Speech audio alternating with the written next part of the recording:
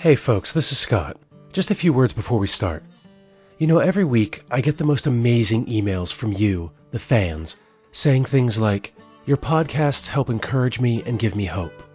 Or as one person said, I'm encouraged and inspired by the fact that you're pushing the permaculture discourse well beyond the realm of gardening. See, I know the Permaculture podcast is more than just the interviews and creative efforts behind the scenes.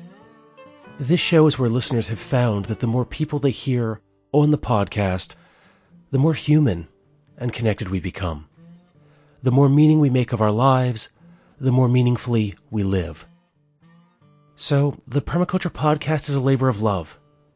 We have 3 people currently as part of the podcast team, mostly unpaid or barely paid, making the podcast happen, creating the newsletter, getting out to live events, replying to email, answering phone calls, and much more. But we, the Permaculture podcast team, just don't have enough income for this venture to cover a living wage payroll, equipment upgrades, website maintenance, podcast bandwidth, expenses for going on the road to capture live interviews, and so on.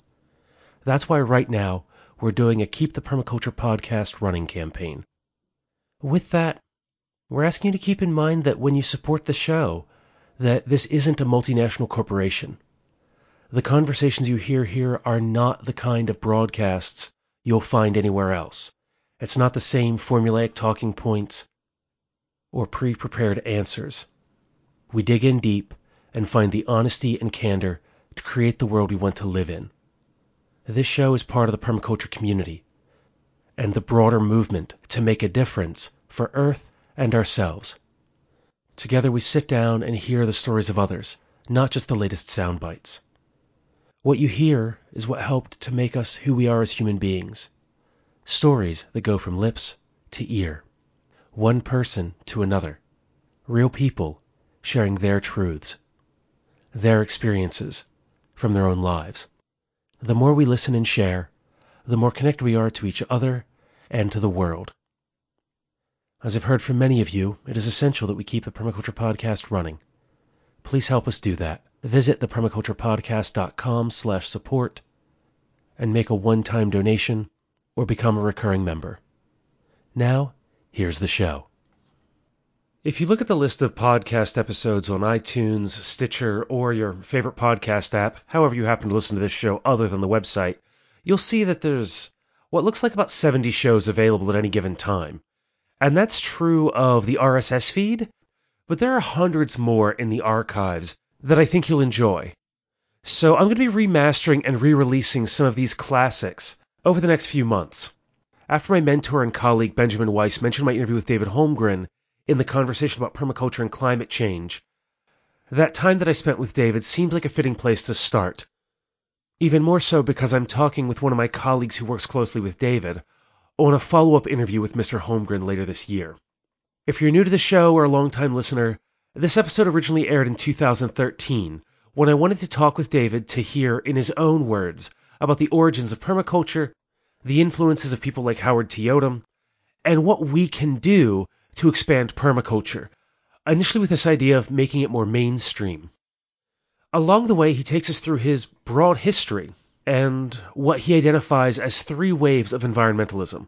The first, a limit of resources, arising in the 1970s, a limit of what we can put into the environment, pollution and waste and things like that, during the late 80s and 1990s, and then the convergence of these ideas into the third wave of environmentalism that arose over the last decade and a half with peak oil and climate change. We're going to go ahead and jump in with David sharing how he got started and creating this idea of permaculture with his mentor at the time, Bill Mollison, as a student in Tasmania. I'll join you again afterwards.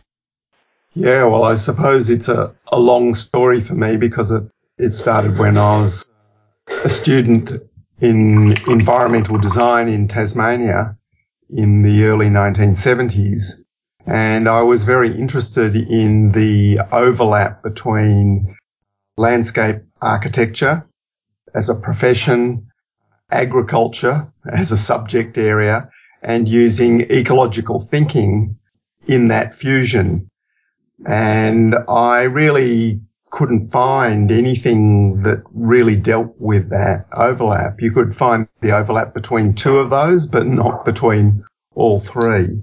And it was at that time that I met Bill Mollison by chance, and he was actually lecturing in another institution for me and not in any of those subjects. He was a senior tutor actually in the psychology faculty of the Tasmanian University, and I was a student in environmental design, which probably in retrospect I would say was probably the most radical experiment in tertiary education in Australia's history, in that there was no fixed curriculum, there was no fixed timetable. A third of the staff budget was for visiting lecturers and outside professionals. There was self-assessment up to submission of a thesis, and undergraduate and postgraduate students worked collaboratively on interdisciplinary projects, and the department functioned as a consultancy service to in the public domain. So that's the context in which I met Bill Mollison and developed, I suppose, a student-mentor relationship, even though we never had any sort of formal relationship in that. And it was in those years, 1974-75, when I was sharing house with him and we were developing an extensive garden and constantly articulating these ideas, and I was working basically full-time in my course purely on the manuscript that became Permaculture 1. So for me, that initial starting point was a full-time focus. I suppose in those early years, I was also very passionate about the practical side of things more than the academic side of things. And at the completion of my thesis, instead of going on to do postgraduate work, I just launched myself into all of the practical aspects of permaculture at the same time that Bill Mollison was tiring of his position as a senior tutor within the confines of a psychology faculty, and he launched himself into really the public domain in promoting Permaculture 1, which was published in 1978. And there was a huge amount of interest at that time. And some of that, of course, is attributable to Bill Mollison's charismatic nature, but most of it really needs to be attributed to the times. That 1978 was one of those, in that pivotal, what I call the first wave of modern environmental thinking between the two oil crises of 1973 and 79. There was this huge interest in what today we would call sustainability, and that interest was right from the counterculture sort of fringe, if you like, right through to mainstream public policy issues. And that led to this enormous interest in permaculture, both in Australia and then very quickly overseas as well. And for someone who was, well, in 1978, when that book was published, I was 23 years old. That was, I suppose, a bit of a shock in a way, and I didn't know quite how to deal with that. Whereas Bill Mollison was, as I said, middle-aged, looking for a larger stage, a broader audience, and a platform on which to engage with the wider world about the environmental crisis and the solutions to it. Where has your work gone through those years as Bill stepped out and you were doing the work in Australia and developing many of your books and writings and the teaching that you've been doing and your method of handling this material? Well, I suppose just to provide more context rather than just the personal story, between those early years and I would see a second great wave of both interest in permaculture and around environmentalism generally. And that was in the late 80s, the second wave, and of course that coincided with the publication of Bill Mollison's Designer's Manual, which is really an encyclopedia of permaculture design. And I see that wave in the broader sense of not just permaculture, but in the wider environmental sense, was driven by the awareness about the limits of the environment via climate change, whereas the first wave was driven by the idea of the limits of resources, and the thinking behind that came out of the Limits to Growth report of the Club of Rome of 1972, and then the oil crisis sort of illustrating that issue. So limits of resources coming into society, and then the second wave, limits of what we can put into the environment, climate change, and then the third wave that you were talking about was really those two crises starting to come together in the form of peak oil and climate change. So I think those larger psychosocial and geopolitical contexts to an amazing degree shape what happens in people's personal lives. And for me, the 80s was a sort of going sort of away from mainstream society, recognizing that mainstream society was going off in all the wrong directions. And a lot of permaculture activism was definitely strongly in the counterculture.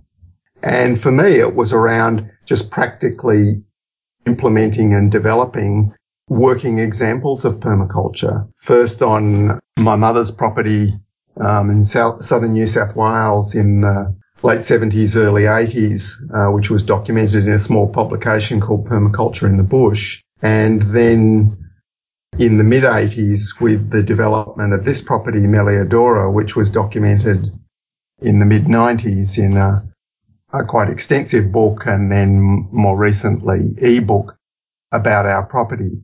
So I was emphasising to permaculture activists that the important thing was to have good working demonstration sites of permaculture rather than just talking loudly to people about urgent problems, or alternatively saying how fantastic this permaculture concept is. Because the interest in permaculture was there, and it was easy to sort of surprisingly easy when the social conditions are right for that to grow. But unless there was the solid backup of working examples and then people with skills to enable and help people to go further with it, then a lot of that interest would just die when it sort of went out to try and do something. And I think at least within the permaculture movement in Australia, and to an extent for those who were interested, that emphasis I gave to we need to have the practical examples, both from a sort of activist effectiveness point of view, but also from a moral point of view, that you need to practice what you preach. You need to experiment on yourself before you tell other people to experiment, did have an effect in reinforcing other people's thoughts along the same lines. So I sort of, in a way, became known as, the quiet practitioner who was sort of implementing things in a modest way. But it's interesting that in the late 80s, when there became, again, a greater opening and interest in these ideas, I ended up doing work that was also a bit more in the mainstream, a little bit more in the public domain. But it was around the land care movement in Australia, working with farmers on farm revegetation systems, but taking a permaculture approach to what was a larger, broader environmental movement that was supported by government and supported in rural communities in Australia. So a lot of that work didn't actually have a permaculture label on it initially. And the most notable of that is a design manual I did in the late 80s called Trees on the Treeless Plains, which is available as a downloadable file still. And it was really focusing on applying permaculture principles to revegetation on farm landscapes in the region where I lived. So it was very specific, though a lot of people have taken that and used the design principles in it to working with other landscapes. In the 1990s, really my work was also very much focused in this region, but it was on two major directions. The first was around the management of the public land on the fringes of the small village, Hepburn Springs, where I live, along Spring Creek, in an area we call the Spring Creek Community Forest. And this was really building on work I'd done in the 80s in New Zealand with a permaculture colleague, Hakai Tane, looking at what we called the process of ecosynthesis, of where nature was actually creating new ecosystems on damaged land out of a sort of hybrid of indigenous species and introduced species that had become naturalized. And this has an older lineage going back in my work and also right through the origins of permaculture and back into the origins of organic agriculture in a positive view of weeds and what they tell us and what they're doing in the environment. So this theme about weeds or wild nature became quite controversial, both within the permaculture movement, but also it became one of the notorious aspects of permaculture in the wider environmental movement. I suppose my work in that did actually lead to permaculture being identified by some environmentalists as an environmentally damaging activity around the spreading of plants which were naturalizing. So, yeah, that was a major aspect.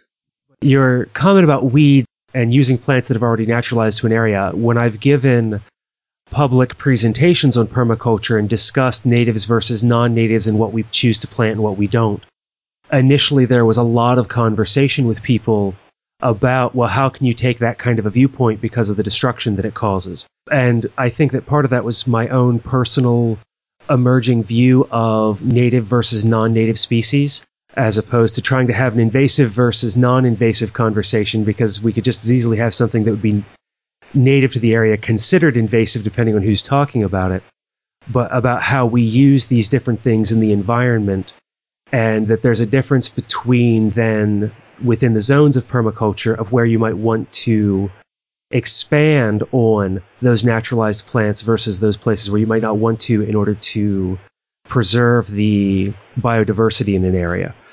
And having those conversations with people to try to kind of even out the understanding. Yes, so this issue of weeds or wild nature, as I call it more, rather than natives versus exotics, because there's two related issues. There's the one of what one should be planting, but the other issue is how one should manage the wild. And I've been known for taking, I suppose, what was seen by a lot of people as a more extremist position, in that I was saying that the landscape, the outer zones of our managed landscape, zone 4, the managed wild, is in reality a mixture of species from all different heritages, almost everywhere. And this is now being confirmed by a whole field of research that since 2000 has taken off, and the terminology for it is novel ecosystems. And there's estimates that, 30% of the planet is actually covered with novel ecosystems, 30% of the land area, which are effectively not intensively managed, farm or other landscapes. They are actually wild places, but they are places where you couldn't really identify them as indigenous ecosystems with a few exotic species naturalized. They are actually new ecosystems evolving from new combinations of species that include, some indigenous species and many other species from many, many different places. So what's happened since 2000 is gradually the scientific investigation of this issue has started to catch up finally with permaculture thinking and permaculture activism around these issues.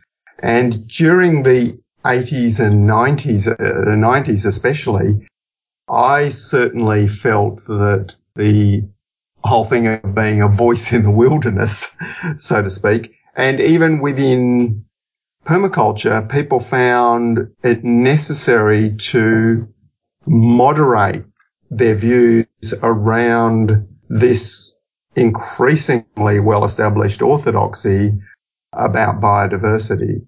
Now, I never accepted that orthodoxy as having a scientific foundation. And the criticism of permaculture along these lines was actually there at the beginning. In 1978, there was a couple of young environmentalists of about my age who were on public radio in Melbourne, community radio, who were talking about permaculture as the greatest threat to the environment. And it was interesting because it seemed to me a little bit hilarious in a way, a bit like Trotskyites and Maoists and Stalinists in the socialist left in the 1930s, all fighting each other. But it did indicate this quite substantial difference in environmental thinking. And back then, in the late 70s, you could say permaculture and these ideas of indigenous revegetation around where we should only use indigenous species in all revegetation and landscaping were both very small fringe ideas. And what's interesting is that although permaculture actually has grown enormously in its influence, in many primarily English-speaking countries, indigenous revegetation has become almost an orthodoxy. Here in Australia, the government programs and of land management are fully focused around these ideas. Of course, this is still very superficial because, on the other hand, our agriculture and our forestry are all based on, of course, exotic species. So there's a sort of almost a sort of schizoid sort of exist in the policy world. But that led in the 90s to quite a lot of focus for me on that subject. And that was very much grounded in our work in this area of public land where we were working along permaculture principles on a larger area of public land without public funding, without permission, and contrary to the current environmental orthodoxy. That work has continued to the present. The other thing that, going back to that story of what was I doing in the, prior to Principles and Pathways, was the development of the Friars Forest Eco-Village in central Victoria, not that far from here in Maliadora, 35 kilometres to the north. And for me, that was really about bringing together my passions for sustainable forestry, which was another area of intense interest, and the whole community ownership and organisation of land, because, of course, permaculture from the beginning was quite closely associated with the whole idea and practice of creating intentional communities. So I suppose when Principles and Pathways was published in 2002, I did get the reaction that a lot of people were a bit surprised because they thought of me as a quiet practitioner, and then Principles and Pathways appeared then a very big picture and even abstract theoretical framework for permaculture through design principles. And I suppose my answer to that is, in a way, I've always been a big picture abstract thinker, but what I've done is use the practical day-to-day aspects of garden and land management and dealing with the nitty-gritty of practical, local, social interaction and all the issues that are involved in just being a part of a community that are sort of very down to earth, very, if you like, ordinary, as a grounding force for my big picture thinking. That stuff that, brings you back down to earth and stops your head drifting away into the clouds. But yeah, I've always been that big picture sort of person. My understanding is that the work of Howard T. Odum was one of the influences on you and permaculture. Is that correct? Yes, Permaculture 1, the first reference in that book was Howard Odum's 1971 book, Power, Environment and Society. And I read that book in 1973, and for me it was extremely influential at that time that I was working with Bill Mollison in developing the permaculture concept. And then when I went to New Zealand in 1979 and first worked with Hakai Tane, that was a trigger for, again, a renewed interest in Howard Odum's work, and a book that was published around that time called Energy Basis for Man and Nature sort of renewed my interest and focus. And when I started teaching on permaculture design courses in the early 90s, I found the need to introduce some of the thinking behind Odum's work, especially around the idea of that there's no free lunch in ecological and energetic systems. Something's got to come from somewhere, because I found that a lot of the emphasis in permaculture teaching was a little bit too strongly on the human creativity and brilliance side of the equation, that by thinking differently, we can sort of make every problem into a solution, which Mollison had tended to emphasize that side. And I think it is very, very important aspect of permaculture that it focuses on this human potential, creativity, that imagination is the only limitation to the system sort of thinking. But given our past culture of really coming from the Enlightenment and supercharged by fossil fuels, we have a long history of this thinking humans are brilliant and that we can do anything type of approach.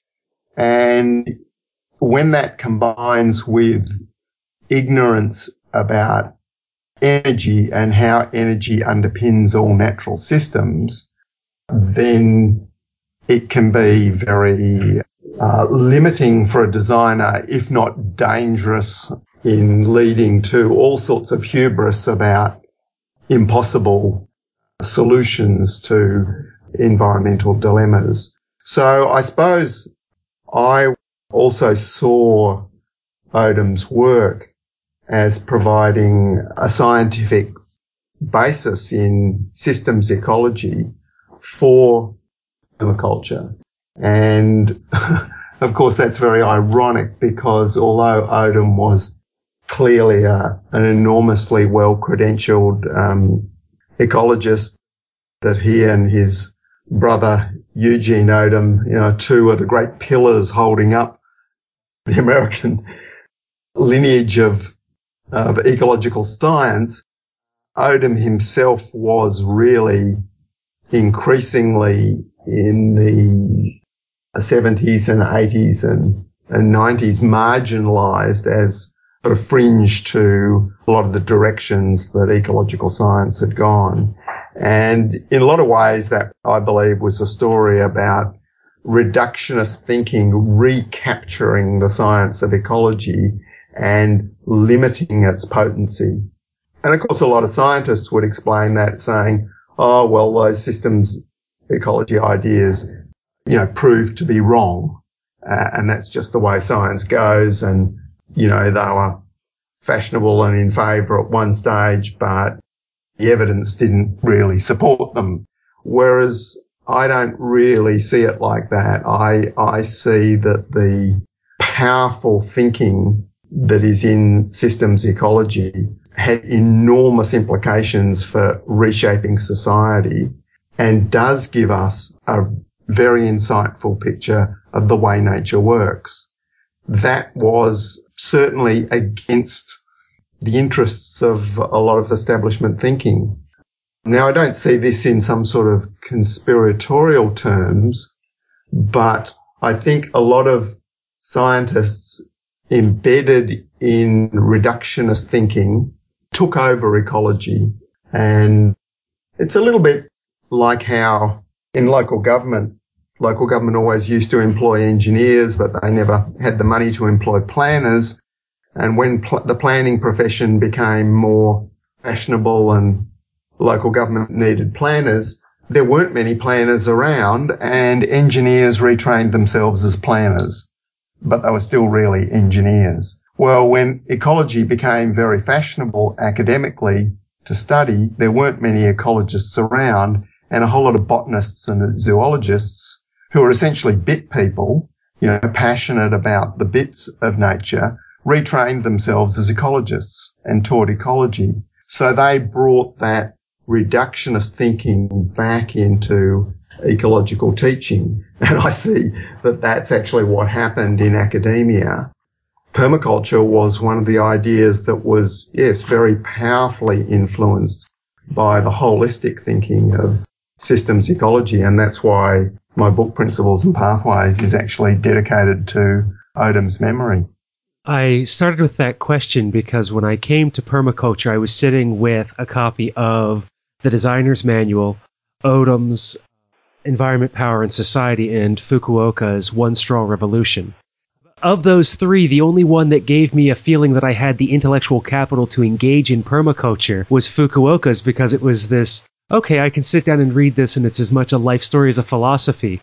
I had to read Odom's work, I think, 6 or 7 times before it finally clicked what he was trying to say, and I still only read the Designer's Manual in pieces. I've never read it in one go or decided to devote myself to it because there's just too much there, and I don't know that I have the brain power to do it. Well, that's why I call the Designer's Manual an encyclopedia of permaculture design.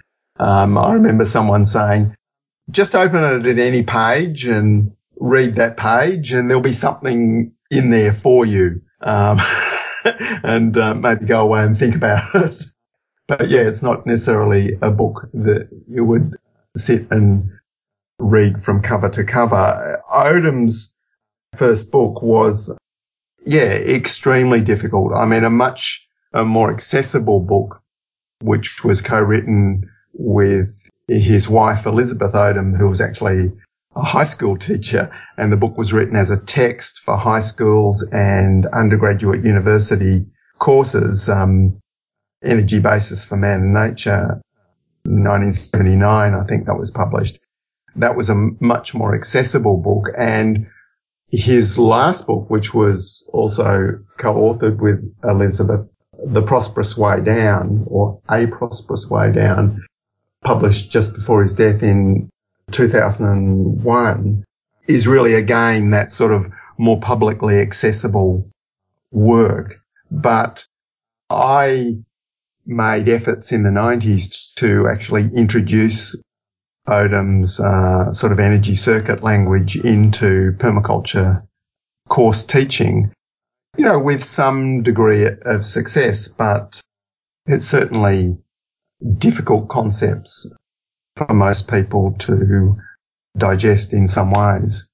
Thinking about what you said about reductionist thinking in the sciences in these bits and pieces, I'm studying environmental education at the graduate level here in the United States, and much of the conversation that we have is about holistic thinking. And with that, the systems thinking that's involved with that, to look at the big picture, to understand how these different pieces are related. And I come from a background in computer science, so I'm very familiar with the work of people such as the late Donella Meadows and systems thinking. But when I engage folks who don't come from that background, these kinds of ideas are really hard after generations of, well, we're going to break it down into a smaller piece and a smaller piece and a smaller piece. We're now at that ground view that to pull it back up to 30,000 feet, when I'm talking with some folks, that seems almost completely foreign to begin to want to think about the world in that way, with how easy these little pieces are to pull.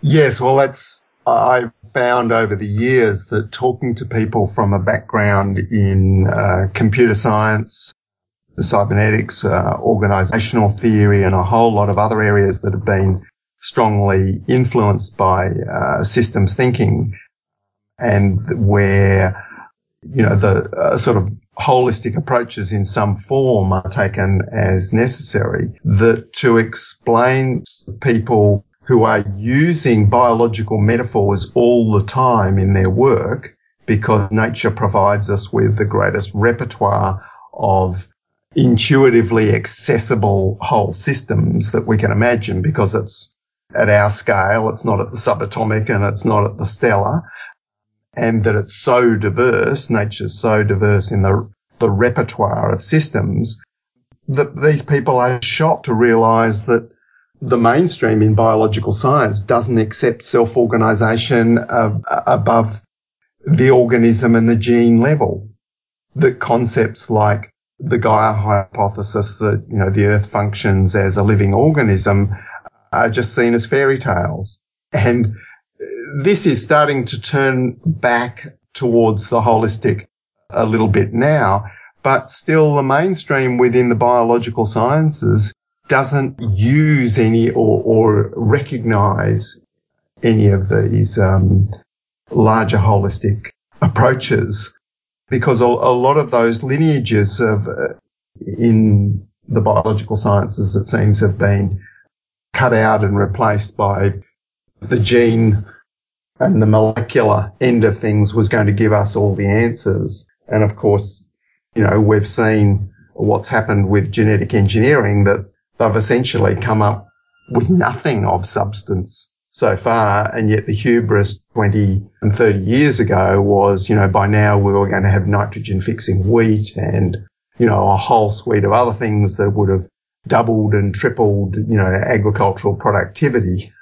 So the failure of reductionist science in biology is really breathtaking, and the virtual absence of research on the whole more holistic approaches, like I was saying about the study of novel ecosystems, which is by far the most important task for biological scientists and ecologists, is to actually study what nature is doing in recombining, in response to the disturbances that humans have created, these new ecosystems. Because this has been my passion, that these are the models for our more limited efforts to design ecosystems in permaculture. It's what nature does, and it's not the long-established, ancient, co-evolved systems that may have existed in a place. It's actually the ones that are evolving rapidly in response to changed circumstances, whether it's enhanced CO2 in the air, degradation of soils, or for that matter, enhanced nutrition of soils, or many of the endless changes that 7 billion people and, half the world's fossil fuels have generated around the planet. This enormous factors of change, because, I still believe very strongly that nature's sort of creative, we should call it, creative responses to those problems are going to be the best signs and the best guide for how we should act. And a lot of that, that language sounds like, yes, it's anthropomorphic projection onto nature, and sort of getting very close to sort of, nature as, God consciousness, spirituality. But it's just how the world works, to see things self-organizing themselves into some sort of structure that reflects Odum's maximum power principle, that things that gather together and capture more energy and store it in biomass and build soil and fertility end up prevailing over things that don't do that. And that's the power of nature. That's how nature is powered, and nature needs the diversity of lots of bits, but it also needs power. It needs to be successful, and it finds that path of success through radical disturbances, and we have to learn to do that, even if that path of power is going to be far, far more modest than the fossil fuels that have been powering us in recent generations. So then, if I could get your ideas on where you think the current crop of permaculture practitioners should go, how do we address the outreach into the world as activists to spread the message, and where do you see permaculture going? Well, I see the dilemma around how permaculture becomes mainstream versus consolidation into something effective at a local scale is one that is sort of not often articulated, because there's always a big question about how do we make it mainstream, whereas my focus has always been on how do we get systems that actually work as a living reality and that can pass themselves from one generation to the next successfully, at especially the most simple and fundamental aspect of society at the household level, like how that becomes second generation permaculture successful transition. Now that seems to many people to be sort of ridiculously sort of small agenda, but what I've found over the decades is that if you have powerful working models of success, and success in its own terms, where people are enjoying what they are doing and succeeding, and you have changed social circumstances, changed economic circumstances, where permaculture ways of living and doing things it's more obvious that those are beneficial, and those changed circumstances are basically where you get economic contraction. Once you get economic contraction, then it becomes more logical for people to grow some of their own food, to have home-based livelihoods, to be more resilient, to not be in debt. A whole sort of suite of things that at the moment have been pushing against a tide of rising affluence suddenly become normal. Now, the problem is that people rush about ineffectively attempting to do those things and don't make a very good go of it. Or they don't attempt to do them at all because they're not even aware that they're possible. If there are working models in place of people doing that effectively, then the question of how do we get the mainstream to listen becomes a non-issue. The problem becomes, are any of your models transferable? Can they be replicated? Can people learn that fast? It's not an issue of can you persuade them to take notice. Now, I'm saying that from a country where we are now the third richest country in the world in Australia, and this problem for permaculture activism is quite severe, much more so probably than the United States, where a lot of people can see that the economic and social situation in a lot of places is a lot more shaky. And from our perspective, there seems to be a lot more vibrancy in the interest in permaculture, and even more so in places like Portugal and Spain, where the economic conditions are worse still. So I see that development of working models and talking to the people who are interested and helping them to establish really solid systems that can be replicated at the local scale is absolutely critical. The other argument around this minority approach versus majority approach is that in a political context, there's often a view that until you get the majority of people in a society to sort of change or be interested in change, then none of the large structures change. And what you do at the household level doesn't make sort of much difference, blah, blah, blah, and you've got to change those larger structures. I believe that's wrong in a number of ways. Firstly, the established system, if it's really committed to a particular course of action and it's committed to nothing more than perpetual economic growth, it doesn't matter how many people think that's a bad idea. And we've seen that in willingness to go to war or whatever. You need a lot more than a majority of people wanting to change the direction for the system to actually change direction. On the other hand, if you have 10 or 20% of the population who increasingly seriously disconnect themselves from participation in the destructive economy and seriously build a parallel economy, then that does two things. Well, it does several, actually. Firstly, it builds the resilience of the people who are doing that. But secondly, it actually acts as a brake on growth itself. It's a consumer strike on a significant scale. And if those people are doing well, when the conditions change, then the majority may look at them and say, oh, well, we could be copying them. And what that does also is give greater political leverage because there is a desperate need for everyone to continue to be a consumer.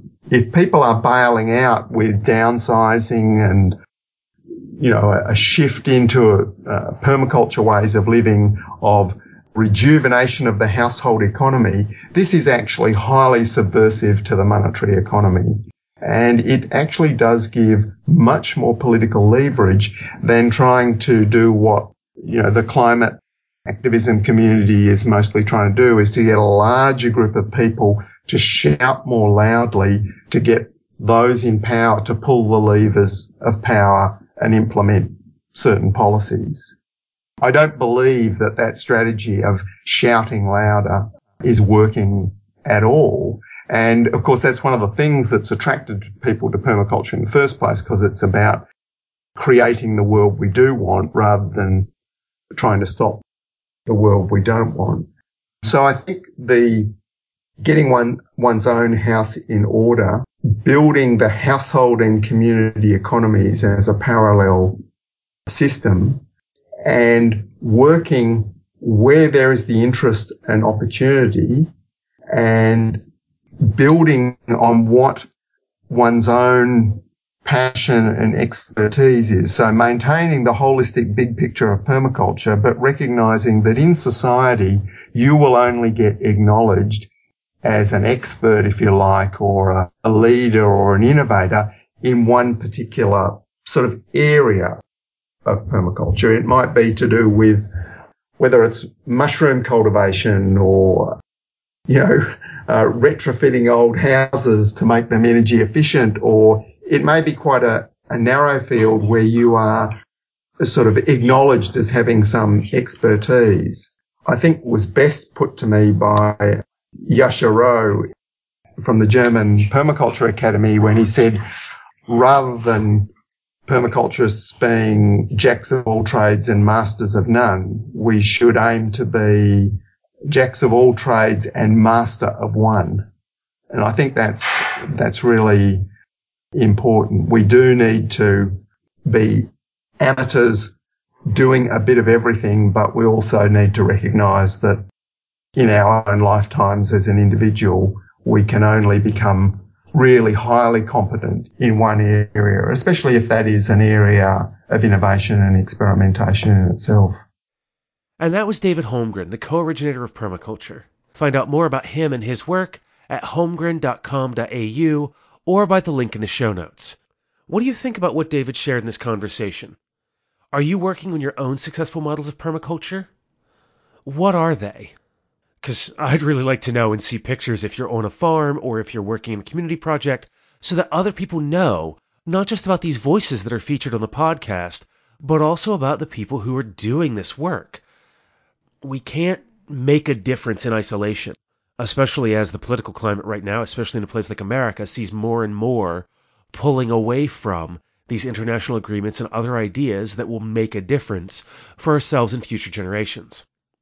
With that idea of your functional models and projects, what are the areas of permaculture that you see yourself working in as an amateur, being a jack of all trades in, the places that you're interested in, as well as what is it that you're working on mastering?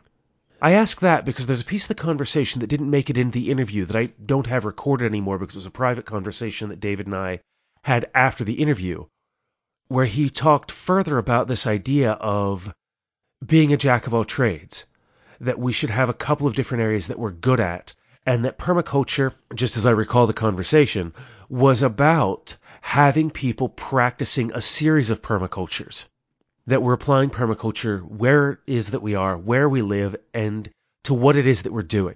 So if you're a doctor, a lawyer, a janitor, a teacher, a designer, a gardener, a stay-at-home parent, whatever it is that you're doing that you feel called to, that you're living into permaculture with, let me know so that other folks can hear about your story and what it is that you're doing. As always, you can get in touch with me by email, show@thepermaculturepodcast.com, by phone, 717-827-6266, or if you'd like to, drop something in the post. The Permaculture Podcast, P.O. Box 16, Dauphin, Pennsylvania, 17018.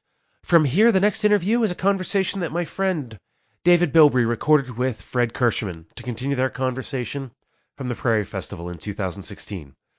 Take care, and until I talk to you again, spend each day creating the world that you want to live in by taking care of Earth, yourself, and each other.